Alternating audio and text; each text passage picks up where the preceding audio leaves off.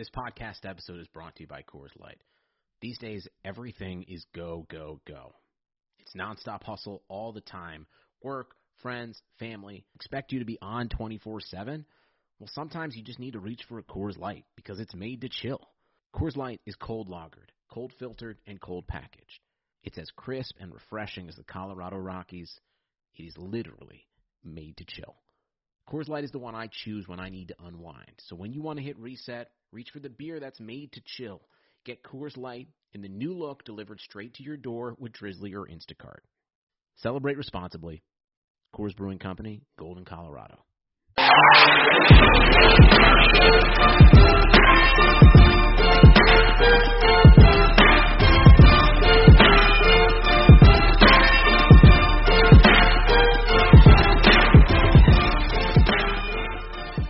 All right, you guys, welcome. Yet another episode of Temple of Hope.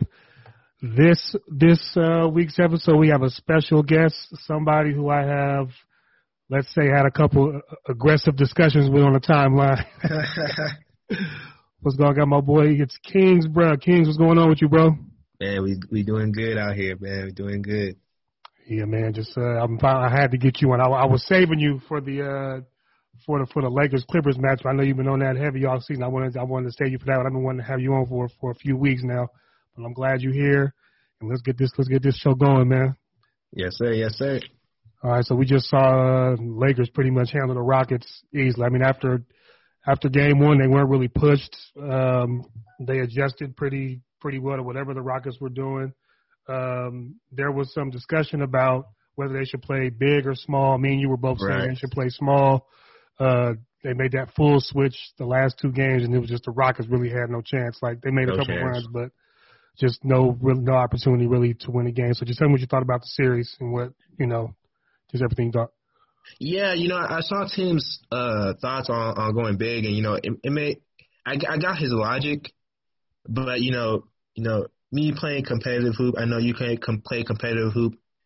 The logic they were using for two bigs was that, okay, you funnel Harden into the rim protection and it'll disrupt his floaters. But I had an issue with that because for me, that was you were basically admitting that you were just going to let him go to the paint.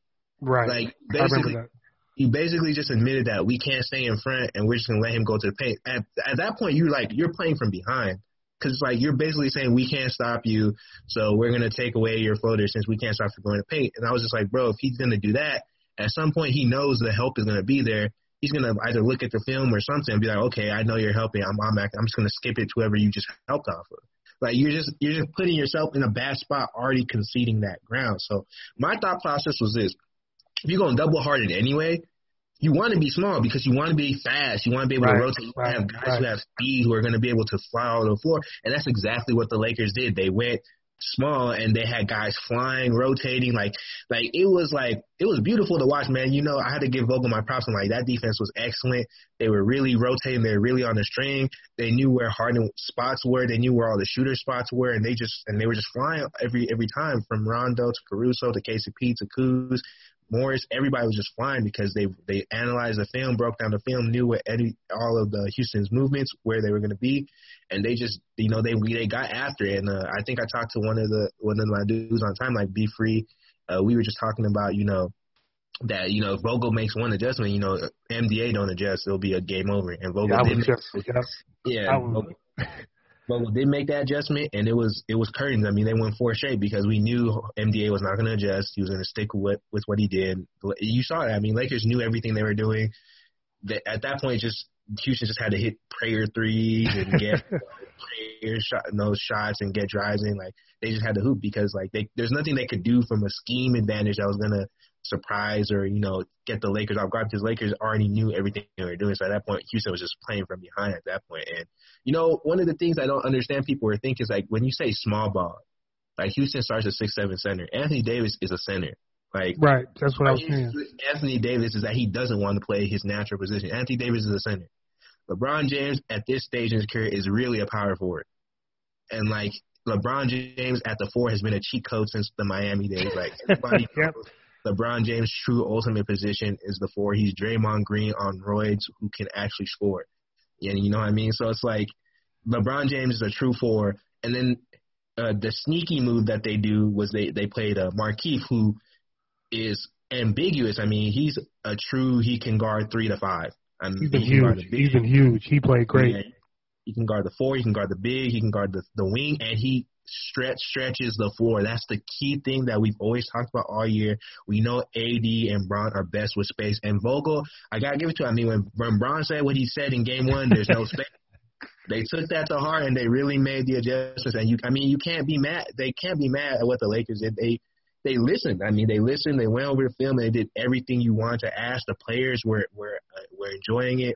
I mean, McGee and Dwight Howard didn't pout at all. They were into every game, being great teammates. So, I mean, that chemistry stuff that we heard all season, I was kind of bagging on. I'm like, man, fuck that. We want talent over chemistry. But the chemistry, man, is paying off, man. It's really paying off. They're on the stream. They're on one accord. They know where everywhere needs to be. And, hey, they bet on themselves. They bet on the chemistry. They bet on playoff Rondo, and they were right. So, I mean, this is what you do. What I got to say is, just one thing. They got Keith off a buyout for nothing. You know what I'm saying? Just little moves like that, I think, just kind of inching them closer to that championship goal. Rondo, the 3 games been mostly damn good in the 3 games we saw him play. So I have no complaints about anything. A couple moments of loss, but that's a playoff series. It happens ups and downs, but they kept focused pretty much to most of the series, and you can't really be mad at that, especially in the second round of playoffs. It's supposed to get harder, and they still knocking teams out in 5 games. I can't be mad at that. Right, dominating the games. Just I'm a Laker fan. You support the Lakers, your boy Brian. But let's talk about the Rockets for a little bit. You mentioned a few minutes ago, D'Antoni refused to adjust again. Everybody knows he's going to do what he does. If you adjust to it, he has no counterpunch. That's been his complaint for him as a coach since he's been in Phoenix. What do you think? What's next for them? Like, what do you think they have to do? And they cap strapped. I think they made a huge blunder capitulating it to James Harden, who didn't want to play with Chris Paul anymore. They downgraded severely at the point guard position. Russell Westbrook, I think he's the highest paid player in the league almost because he got that MVP Supermax. Yeah. It's like 3 years left, and he's not aging well, as you can see. $43 million a year, 3 years left, man. What do you think they need to do? I'm to tear it down stage. They got to look at trading everybody, Harden included. Yeah. So where are you with what the Rockets need to do? I mean, everybody knows me on Twitter. I've been pro tear everything down, man. Trade everybody. Trade everybody because, first of all, your owner is, for quote-unquote billionaire terms, your owner is broke. He's not trying to pay no luxury tax. So you better just trade everybody at this point. I mean, that when they did that trade for us, I was like, man, that was awful. Because in my opinion, like, had they just kept CP3 and just kept those draft picks and improved the margins, like let's say they kept CP3 and then the draft pick, they get Rocco. And then they use the other draft pick instead of trading for us, they get Marcus Morris. Right, okay. Now you have Marcus Morris, Rocco, Tucker, CP3, all those guys, and then Harden. It's like, your team is way better now. Now we're thinking, you might be the favorites, you know what I'm saying? Like, you got, you looking dangerous because you got the CP3 who can create for everybody, who can play off Harden too because he can shoot and he can shoot the midi, so he can be your closer. If Harden's not the closer, he's gonna be the guy who goes off script and gets something in the mid range. So it's like they went from that to one of the worst playoff players, man. Russell Westbrook is one of the worst playoff players I've seen, bro. Like historically, like it's statistically fact. Just the drop off, and this is a guy I liked when he was younger, but as he gotten older, I feel like he's just gotten more enabled to do the bad stuff he should have got rid of when he was younger. I feel like he tried to play more under control when he was younger because he was young, so he kind of minimized some of the stuff he was doing. But as he got older, I just noticed the habits just get worse, and like he just feels like he needs to do certain things that he shouldn't be doing. He does it way more often now, and it's a real problem. But so, yeah, when they did that trade, I was like, yeah, this is a first-round exit. And I was calling all year. I was like, man, OKC going to knock him out because Chris Paul going to win. We were this close. This close, man. This close. Like, I wasn't even happy that the Lakers went 5. I wanted the Rockets, OKC. I wanted that slander. I was ready to put them all in the pack. If OKC took that trade and they beat them, I was ready to put them on the pack because I knew that trade was terrible. Yeah. So now, if you're the Rockets now, you just got to blow everything up. You got to trade Harden. You got to trade Westbrook. Look, if they put Harden on the block, everybody's going to come calling their phone. I don't care. Look, we talk about Harden as fans. Every single team that has cap space will call them for James Harden tomorrow. Ask him how many picks you want. Because, I make jokes about it. It's like, but he fits in Golden State. Yeah, no, I was telling that today too. Today too on Twitter, I was like, man, if you get hard, that's pretty dangerous, bro. Like right, that's what I said. Yeah. If I have a draft pick, if I have draft capital and I want to compete now, I'm calling them like, hey, what you want for Harden, bro? like what you want for Harden, because look, man, we know he can't be the guy, but theoretically speaking, on paper with his skill set, you pair him up with certain type of dudes on your team. Yes. You have a championship team, bro. Like right. You have a championship team. You just need a different type of team structure that doesn't enable him to do all the the BS he be doing all year. You need a better structure for him to play more disciplined. But if he play a disciplined Harden, that's a dangerous player. Yeah. Yeah, you talked about the Laker defense. I think, the Laker defense was excellent, by the way. But I'm saying Harden made it so much easier because he doesn't move. Like, he would get that initial trap, whether it was at the left, top, or the right, and once he gave the ball up, he would just stand there and take himself out of play. And I was like, you're making it – the Lakers are already a great defensive team. Right. If you're not going to move, that just makes it exponentially worse on your offense. And you can see those dry spells they went through, he just wouldn't score for like 4 or 5 minutes because the trap would come, I'm going to give it up. Okay, and it just happened. So I was like, he's got to learn to play off ball, man, and it's tough because I know him and Mikal went through it. Mikal wasn't a great coach, but he at least tried to make Harden, do something different than, okay, I can give you the ball and have you ISO 40 times a game. But man, Mikal was bold, man. He put Harden on the bench on that comeback in game. Yeah, that's what I'm saying. So that boy. Yeah, so I was like, it's tough, man. So, but it's tough. He's had so much individual success playing that way. It's going to be hard for a coach to come in and convince him, like, okay, we needed you to do this to win. Even if your numbers go down just a little bit, we got to try something new because it's not working in the playoffs. So, yeah, I don't know. It's really going to be up to him. I think up to him. Yep. I think the only coaching staffs that have the culture and the leadership in place to do that is Miami or Golden State. I think those are the only two places where the coaching staff, the players in place, from the coach to the front office, will all be on the same page to be like, Harden, you need to stop doing this. Yeah. Like, they will all tell him that because they have that type of structure and they have that type of confidence in what they've already established, and they have the previous success to prove that they don't need to listen to whatever James Harden is telling them because they have rings and he doesn't. So, he needs that type of environment. But it goes down to, and I think Biggs was hilarious because he was crying on Twitter. He's like, man, I feel like I care about your legacies more than y'all do. And it's like, you do. Honestly, you do. You do care about it more than they do because some of these dudes they just don't care. Like, they really just don't care. Like you said, he's gotten his numbers. He's gotten his MVP. I mean, he averaged 36 points a game. To him, he's like, man, forget all that all-ball stuff. I'm getting numbers, man. Right. I'm getting numbers out here in the NBA. Like, I'm that guy. I'm that boy. You know what I'm saying? But it's like you heard his comments after the game. He's like, we're one piece away. I'm like, bro, come on, man. Come on, man. Yeah. I mean, at this point, it's going to be a gut check for Harden. I don't know. But if I'm the Rockets, I'm looking to trade Russ and Harden, like, ASAP, and I'm rebuilding because, like, they're not gonna go nowhere. Next year it's only gonna be worse. Golden State's gonna be bad. Golden State has a trade exemption. They got a number 2 draft pick. They go they're adding a player. Like Marby saying on Twitter, they're getting somebody. You know what I mean? And they're gonna get somebody. There's somebody's gonna somebody was in my mention saying that Golden State has Wiggins. You don't play defense. I'm like, bro, first of all, Wiggins is still young. He still can be molded. Number 2, they're going to get somebody. This is not going to be their roster next year. Right. They're going to improve. They have capital. They're going to get better. So you can't go into the mindset that they're going to just keep the same team with Curry and Clay. No, there's going to be more pieces to the puzzle that's going to be added. So when you add them to the mix, it's like, man, look, if I'm the broke ass owner, I'm not trying to pay luxury tax to get bounced in the first round, man. Like, I would know COVID cap crunch too. That COVID cap crunch coming too. Man. And the COVID cap crunch, like, look, I'm trading all of you. I'm getting my draft picks back, and we're gonna rebuild. We're gonna start from scratch. Yeah. So all right, we got that down. We on the same page with that. It's time to let that Morey ball go. So moving on to the other Western Conference matchup left. We were supposed to be breaking down Lakers Clippers, but the Clippers fell asleep again for like the 5th time in this playoffs. It's crazy with that team, man. They up 16 early, looked like it was over. Denver, to their credit, Denver never gave up. They kept fighting. Like I say, I'm not a huge Jamal Murray fan just aesthetically, but I can't deny what he's done in these playoffs. Just the moments he's had, I can't deny that. MPJ, he made them kind of those controversial comments to the press. So he backed it up. He hit the biggest shot of the season. The biggest shot of the season. Jokic just did what Jokic does offensively. He's tough. That's one of the best offensive centers in the game. I think him and AD, when he's at the 5, are the 2 best offensive centers. I don't think I think the Clippers close it out. They just made it tougher on themselves. Right. I just where are you with that series before we get into what might be next? Yeah, I mean, I have the Clippers winning tomorrow. I said before the series was going to go 6. Mm-hmm.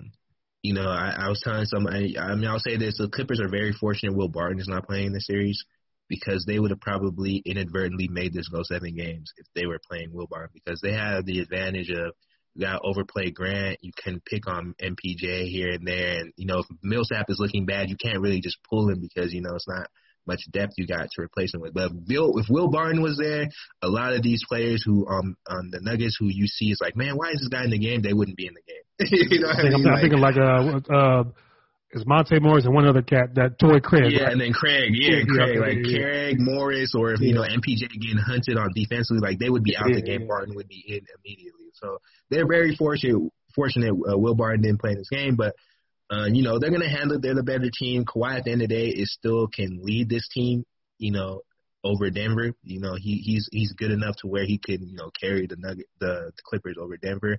So I got the Clippers, winning, but I'm very, very concerned. Very concerned. I mean, in terms of the fact that what I said that they were lacking has shown up again. Lack of interior defense, like I called in July. Yeah, defense has been. They did on and off, and Zubac is off the floor. Yeah, the defense goes to almost the worst in the bubble when he's off the floor. Yeah. I mean, they basically need Zubac, which is kind of bad because AD plays Zubac off the floor. Oh yeah, that's coming soon. Coming soon. But it's like the errors I call from July: lack of interior defense, lack of playmaking. The lack of playmaking is so evident. I mean, they go through stretches where it's just literally ISO. PG, here you go. Kawhi, here you go.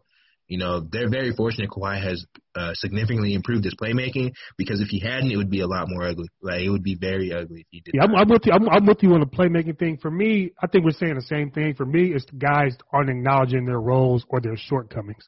Because I'm watching late in these games when it gets tight, everybody feels so free. Okay, it's my turn to try to be the hero. Right. My thing is like that is not going to work. It's the shots that I'm watching. Lou Will feels like he's a closer. You can tell in his eyes, like he feels like he's a closer. Like the shots he takes, I'll be like, whoa, that is crazy that you feel comfortable taking that. Trez, even down the stretch before he got pulled, was trying to, do a lot with. So it's like my thing with this more so. I think for Kawhi, I don't know if we still don't know what's going to happen this season. Like we both have the Lakers win the championship, but my thing for Kawhi is he may have to be a little more vocal on this team than he's had to be in the past, because in the Spurs, you have Pop and the veterans who knew their role. Right. And in Toronto, you got a bunch of smart role players who understood that, okay, he's our guy. We're going to rally around him. And then Nick Nurse did too. Nurse did, yeah. I don't necessarily think that the Clippers understand that the ball needs to go through him in big situations all the time.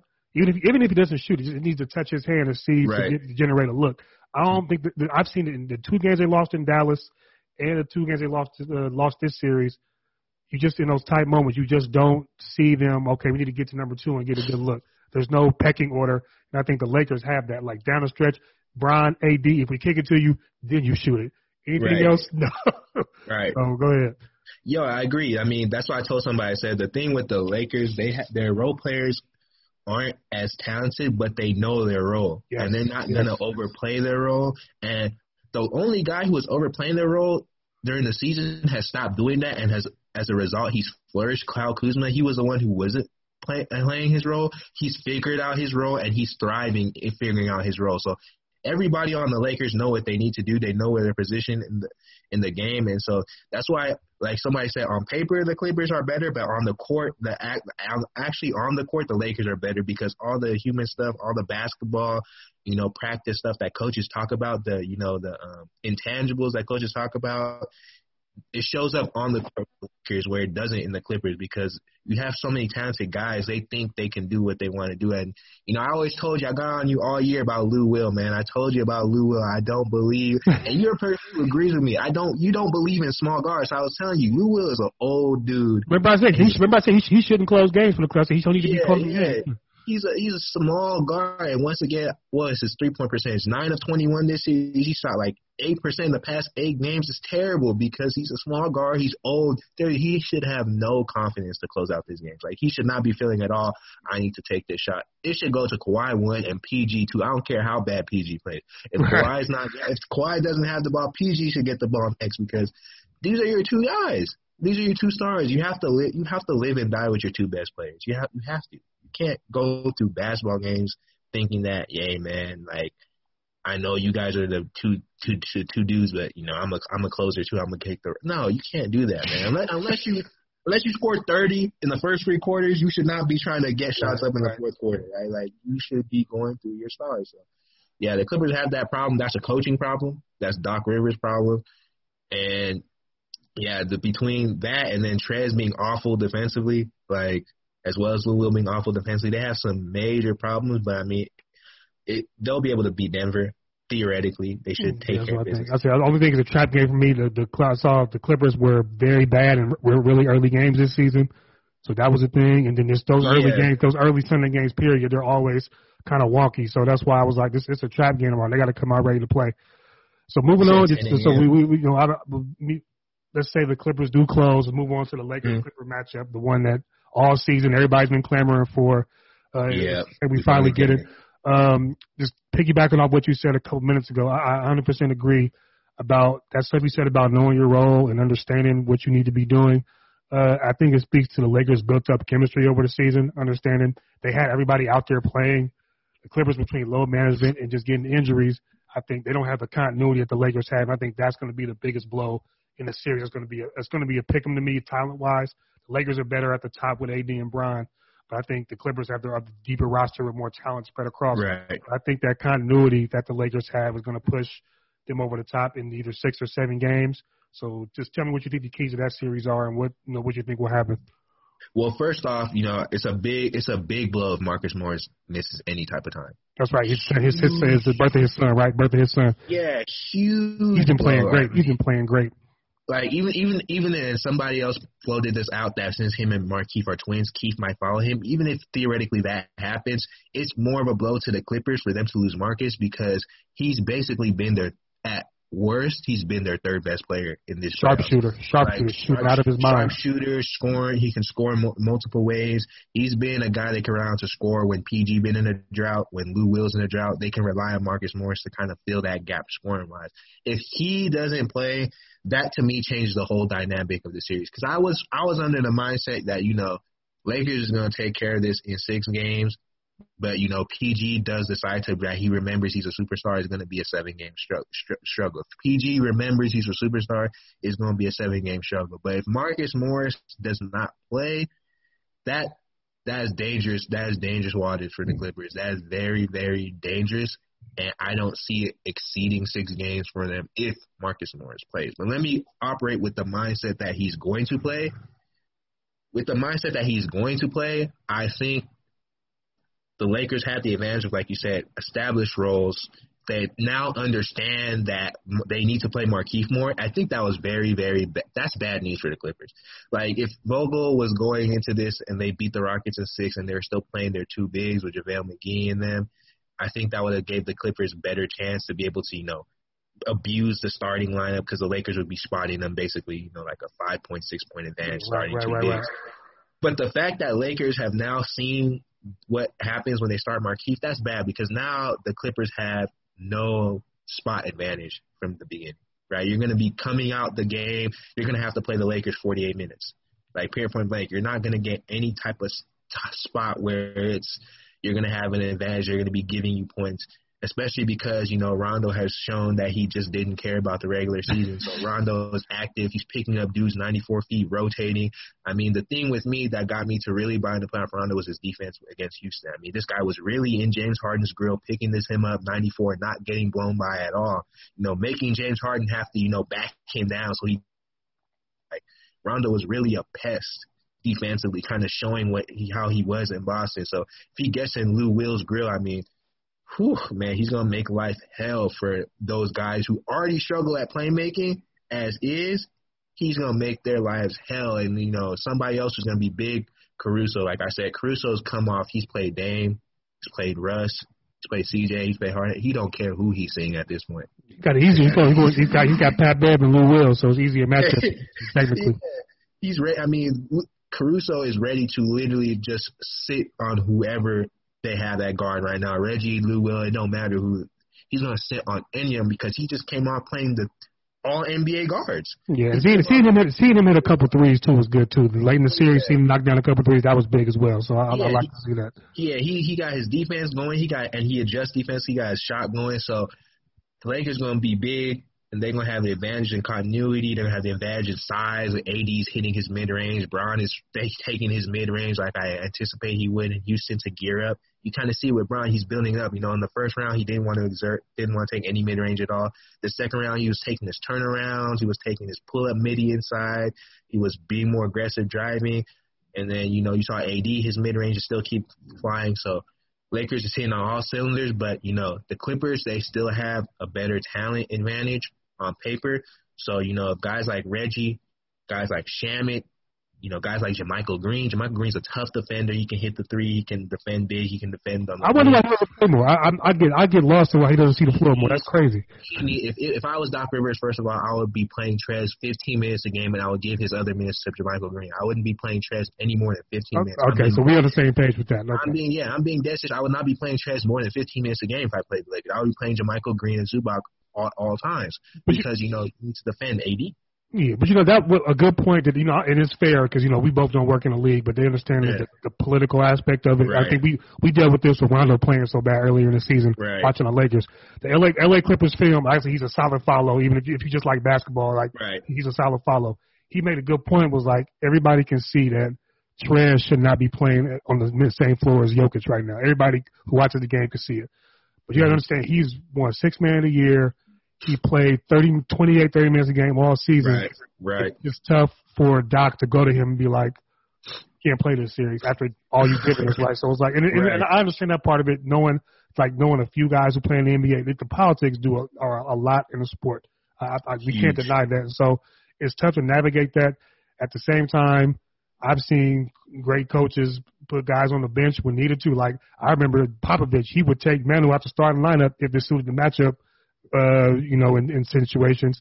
Phil Jackson put Robin on the bench that last playoff run in Chicago. Yeah, so it's like we just got off talking about Harden. Mikal benched Harden so it's like in Game 6, and they came back and they won the series. So you know, what I mean, at some point you gotta just do what it takes to win. Like if you're trying to win, you just gotta do what it takes to win. Like, and that requires, you know, like JaMychal Green needs to be seeing the floor against the Lakers for the Clippers because he plays. He doesn't take looks away from their two stars. He plays off their two stars to space the floor, and he helps them defensively. Yes. So it's like he needs to play. He has to play. And, like, he's very talented. I wish the Lakers would have signed him. That would have been a huge pickup for the Lakers to sign someone like Green before the year. But he has to play.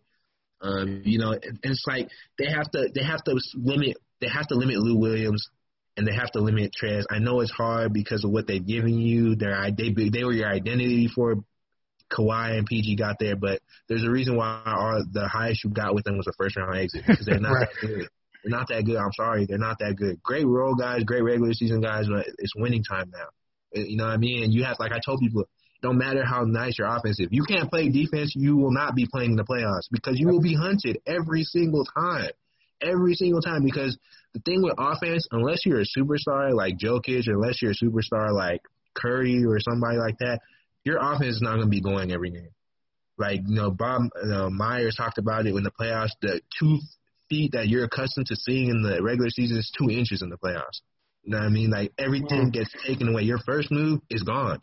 You know what I mean? Like, the playoffs is just so different. Your offense is gone. So you have to play defense to be a positive on the floor. Like, you have to. Because if you don't play defense, you get hunted. You get hunted and your team gives up points. Next thing you know, your team's down 15.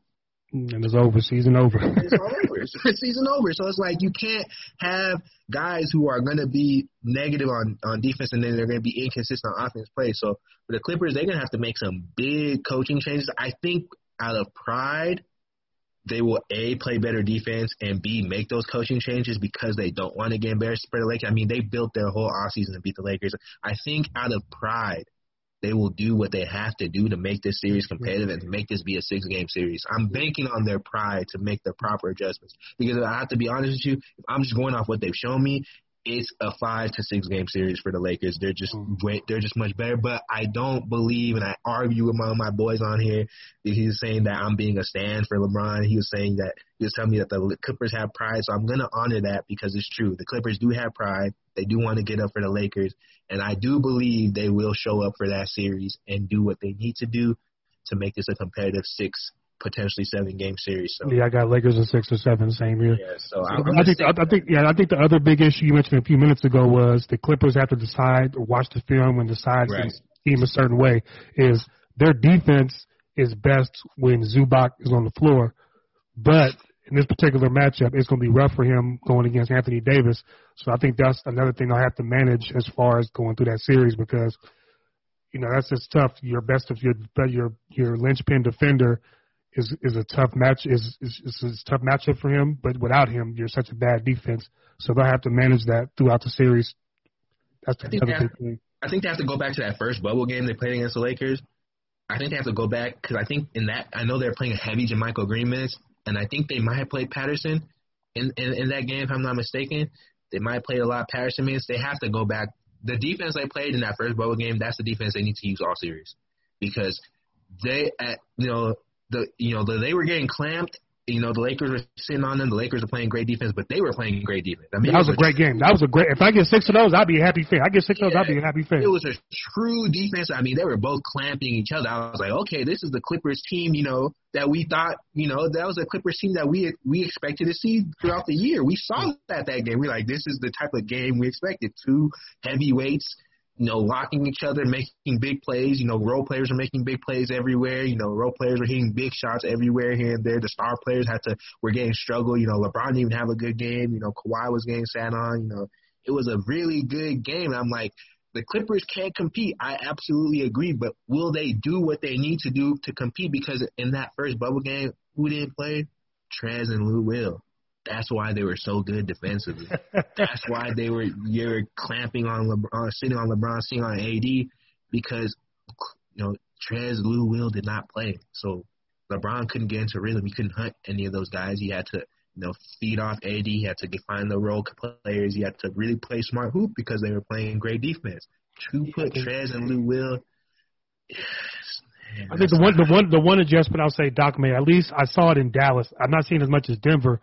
He stopped switching with Lou Will on the floor. He got lazy with it against Denver, and then you got Jamal Murray catching Lou Will in these ISOs. Right. But he stopped switching against Dallas because Luka was just tearing that behind up off them switches. So he finally said, just fight through. So we'll see what happens, man. But yeah, we both got the Lakers in 6 or 7. Let's move east now. I gotta give you your props because one of the few guys who said from the jump, without even seeing a single playoff game, just based on what you saw all season, you said Miami is going to the conference finals. They got a legit shot at the NBA finals. Playoffs came, they swept Indiana easy, and then took out the 60. Bucks were on pace for 60, 65 wins. 70 wins in the regular season. Took them out in 5. You saw it early. Tell me what you saw in that Miami Heat team and what makes them so dangerous in the playoffs. Man, dangerous. Whew. I was questioning myself earlier. I said, do I want the Lakers to play the Heat or the Celtics? I was kind of like, man, Brad Stevens is Bron's son. I'd rather take Stevens, honestly, because the Heat are well coached. My goodness, Coach Bo, best coach in the NBA, in my opinion. Coach Bo is a mastermind starting the film room, and you see it, man. You see it with these game plans. It's just to the film. He's playing everybody's weakness. I mean, when you saw in the regular season when they played the Lakers, he was zoning. LeBron was like And LeBron looks like he was playing Dallas in 2011 when they were playing the Miami Heat. Like, he put that zone out there, and LeBron was fucking spooked. You know what I mean? Pat's trying to figure out how to break it down, passing it to AD and the inside. Like, Coach Spo, if you have a weakness, Coach Spo will exploit it, and you better be able to counter it because he is not going to let you be comfortable at all. And then they have the players to do it. I mean, they had Jimmy, they had Bam, they had shooters galore. I mean, Tyler Hero, stud, sniper. Robinson, sniper. You know, Crowder is back to hooping big time. He's a sniper now. He's hitting threes. I was like, Crowder got his jumper back? Yeah, he got his jumper back now. So he's hitting threes again. So he's back to, you know, being 3-and-D truly, and he can play the 4. He's a tough dude. He's physical. He minds no problem playing that 4 spot. You know, even though he's a true wing, he has no problems playing that 4 spot. And they got playoff Dre. I mean, Iguodala, just like some of the plays he was making the Bucks game, I'm like, this is why he's a champion. This dude is so smart, such a crafty player offensively. I mean, he has weakness on offense, but he finds a way to minimize them and to be effective. He's always making a good pass. He's always taking the shot he knows he needs to take. He's, you know what I mean? He's always slowing it down when he knows he needs to slow it down. I mean, Spo was putting out like Nunn, Hero, Bam, DJJ, or like Olynyk, and he'd have Dre out there with him, and Dre would be the guy to take the ball. You know, if it was too frantic, he'd take it, slow it down, re-dribble, and reset, run the offense. That's the type of veteran leadership Dre brings. He's a championship player. I mean, and then 3 a.m., what do we have to say? 3 a.m., man, he's going to do it both ends of the floor, take the challenge, both ends. Jimmy Butler, that's a true player's player. There's a reason why Kawhi called him second after he called Kevin Durant. Jimmy Butler is well respected among the real stars of the NBA. You know, LeBron never talks nothing bad about Jimmy Butler. He has nothing but respect for Jimmy Butler. People on Twitter and whatever, they think all his hard work stuff is corny, but the superstars know who Jimmy Butler is. Yep, I was just about to say that. Yep. That hard work is known around the league. He does not play. He's about hoop. He is serious about that hoop. And if you as a player, you have no choice but to respect that because that's how you're supposed to be. You know, that's how you're supposed to play. Jimmy Butler gives his all. He's a real star that fits their culture. They have the culture of Pat Riley about doing it both ends of the floor. And one of the things that impressed me the most, because we all know Goran Dragic is filthy offensively. I mean, he can do it 2 hands, left, right, finish, you know, pass, score, shoot. Dragic, Hero, and Robinson, guys who people think are defensive liabilities. No, they can defend. They can defend. They're busting their ass. They're moving, rotating. Robinson surprised me. Robinson. He's a serviceable defender. Defender. I was really shocked. I was like, this is why none don't see the floor because Robinson actually tries on defense. Like, he actually tries to defend and rotate. And to have your young guys like Hero, Robinson, even Nunn when he's on there, even if he's not scoring, he's playing, you know, his best defense he can. To have all your guys buy into that defense, that speaks to the coaching of Coach Spo, what he demands from his players. He demands you to play defense on a string and to give your all. And, you know, they all play the Coach Spo match. They're a dangerous team. They're a very dangerous team. If they get a true superstar, man. Yeah. I'm looking forward to that series, man, watching that wing Royal Rumble. Play. You got Crowder, Iggy, and Jimmy, and you got Tatum, Brown, Gordon. Hayward's talking about coming back. Yeah, Hayward. He wing play for your behind. That is some wing play for your behind, and I think that's the future of the league right there, pretty much. That wing spot who can play 2 through 4 when necessary. So, but I'm looking forward to watching that. So, Absolutely. What do you have with that series? What do you have with that series?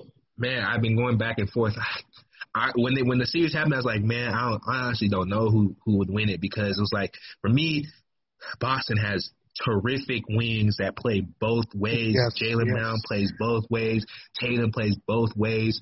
Marcus Smart, first team all defensive player. Honestly, if in a real, you know, well thought out and well orchestrated defensive player of the year voting, he should have been the runner up to AD because honestly, Marcus Smart is a defensive player of the year player. 1 through 4. 1 through 4, and then you have Kemba Walker who's playing that veteran role. I mean, Kemba Walker is a guy who was taking how many shots, 20-plus shots, scoring 25. He's found himself a new role that he's enjoying, you know, scoring off these wings, passing, facilitating, setting him up, and he's thriving in that role. He's happy he don't have to do everything. Like, you know, he came from having to do it all. He's ecstatic he don't have to do it all. So, you know, I mean, they have a great team, and I kind of told everybody, because I had them in 5 against the Raptors, and honestly, they should have been in 5, but testament to Nurse and them, their tough championship DNA, they pushed that to 7 to the end, so shout out to them. But I had them in 5 because they're a great defensive team, and they have too much offense to go with that defense. I mean, that's crazy how one defensive rotation pushed that series to 7. Put one defensive – one missed defensive rotation.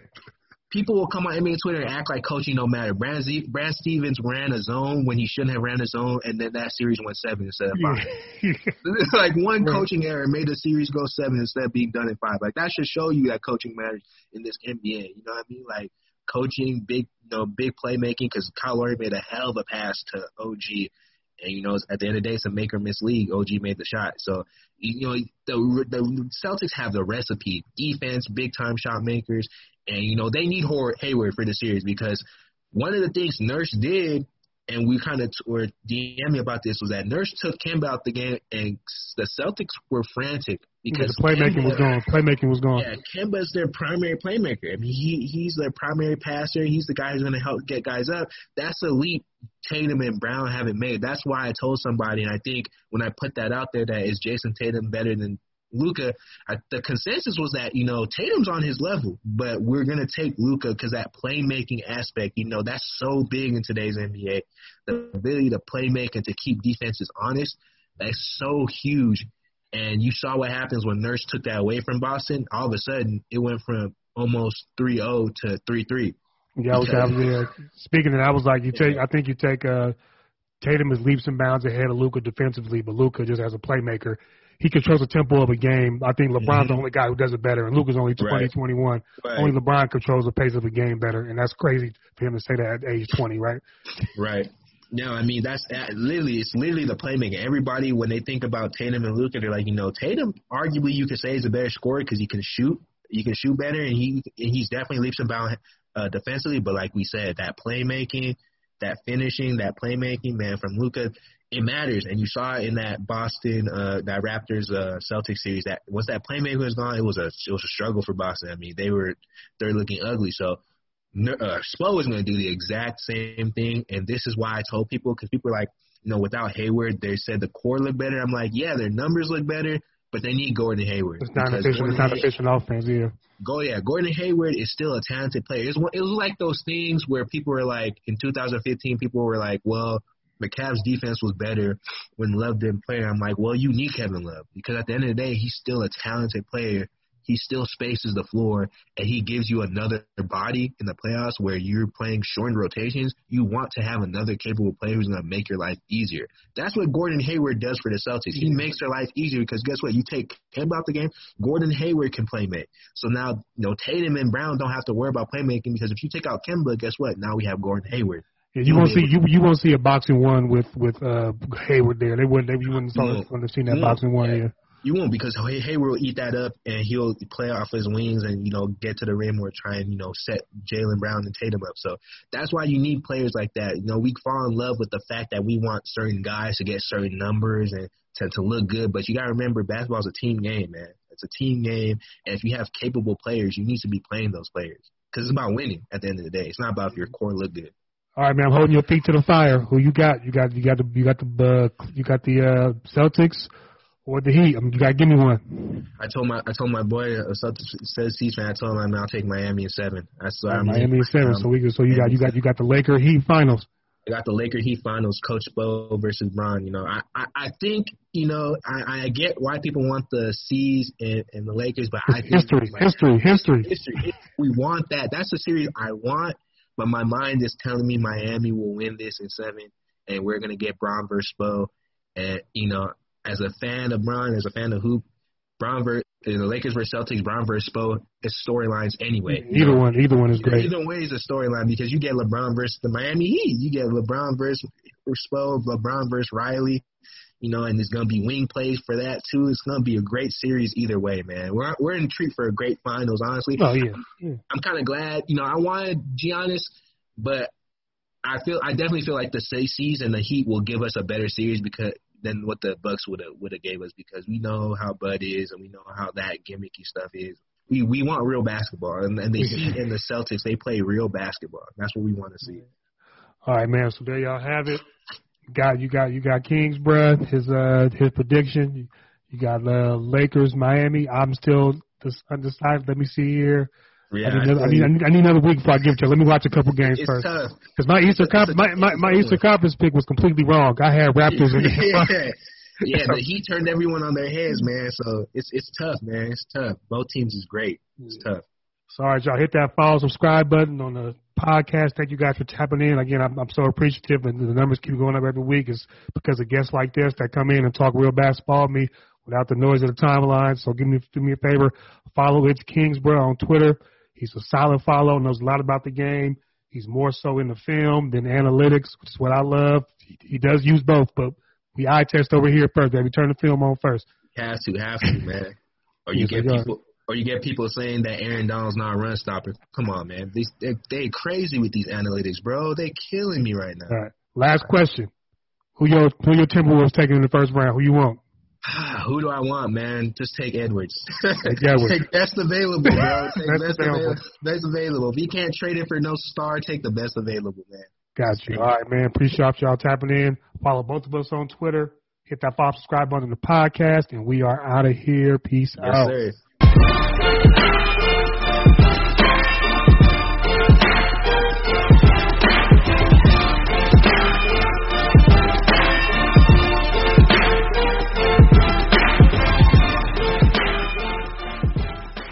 Nobody builds 5G like Verizon builds 5G, because we're the engineers who built the most reliable network in America. And the more you do with 5G, the more building it right matters. The more your network matters. The more Verizon engineers going the extra mile matters. It's us pushing us.